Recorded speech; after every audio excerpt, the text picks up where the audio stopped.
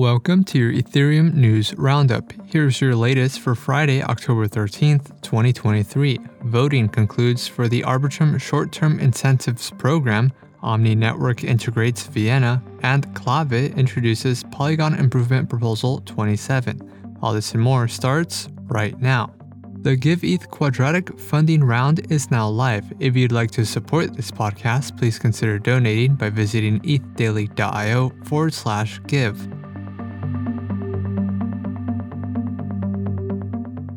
Voting for the Arbitrum Short-Term Incentives Program has concluded, with the 29 top voted projects securing a portion of 50 million ARB tokens. 57 of a total of 97 proposals met the 71.5 million ARB token quorum.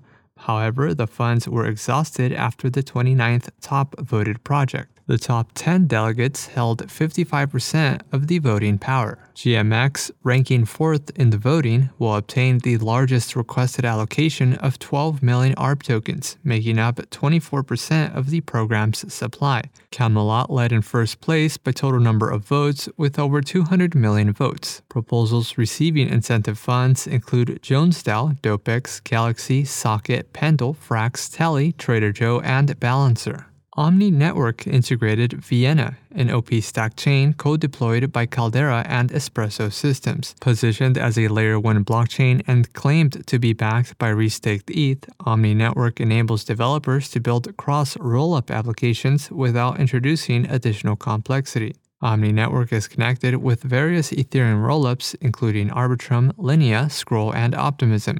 Vienna is integrated with the Espresso sequencer, offering access to decentralized sequencing power. Omni Network and Caldera aim to address liquidity fragmentation issues while ensuring secure rollup interoperability.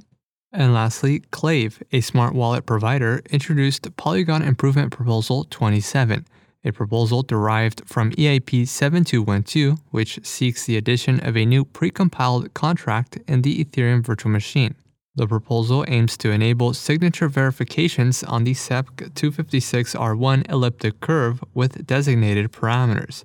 The curve is widely used in Web2 authentication and supported by hardware security modules. Polygon Improvement Proposal 27 aims to allow developers to create secure and cost-efficient smart wallets. In other news, Sigma Prime releases a web UI for its client diversity chart. The SEC does not appeal Grayscale's Bitcoin ETF, and JP Morgan mentions ENS in a report.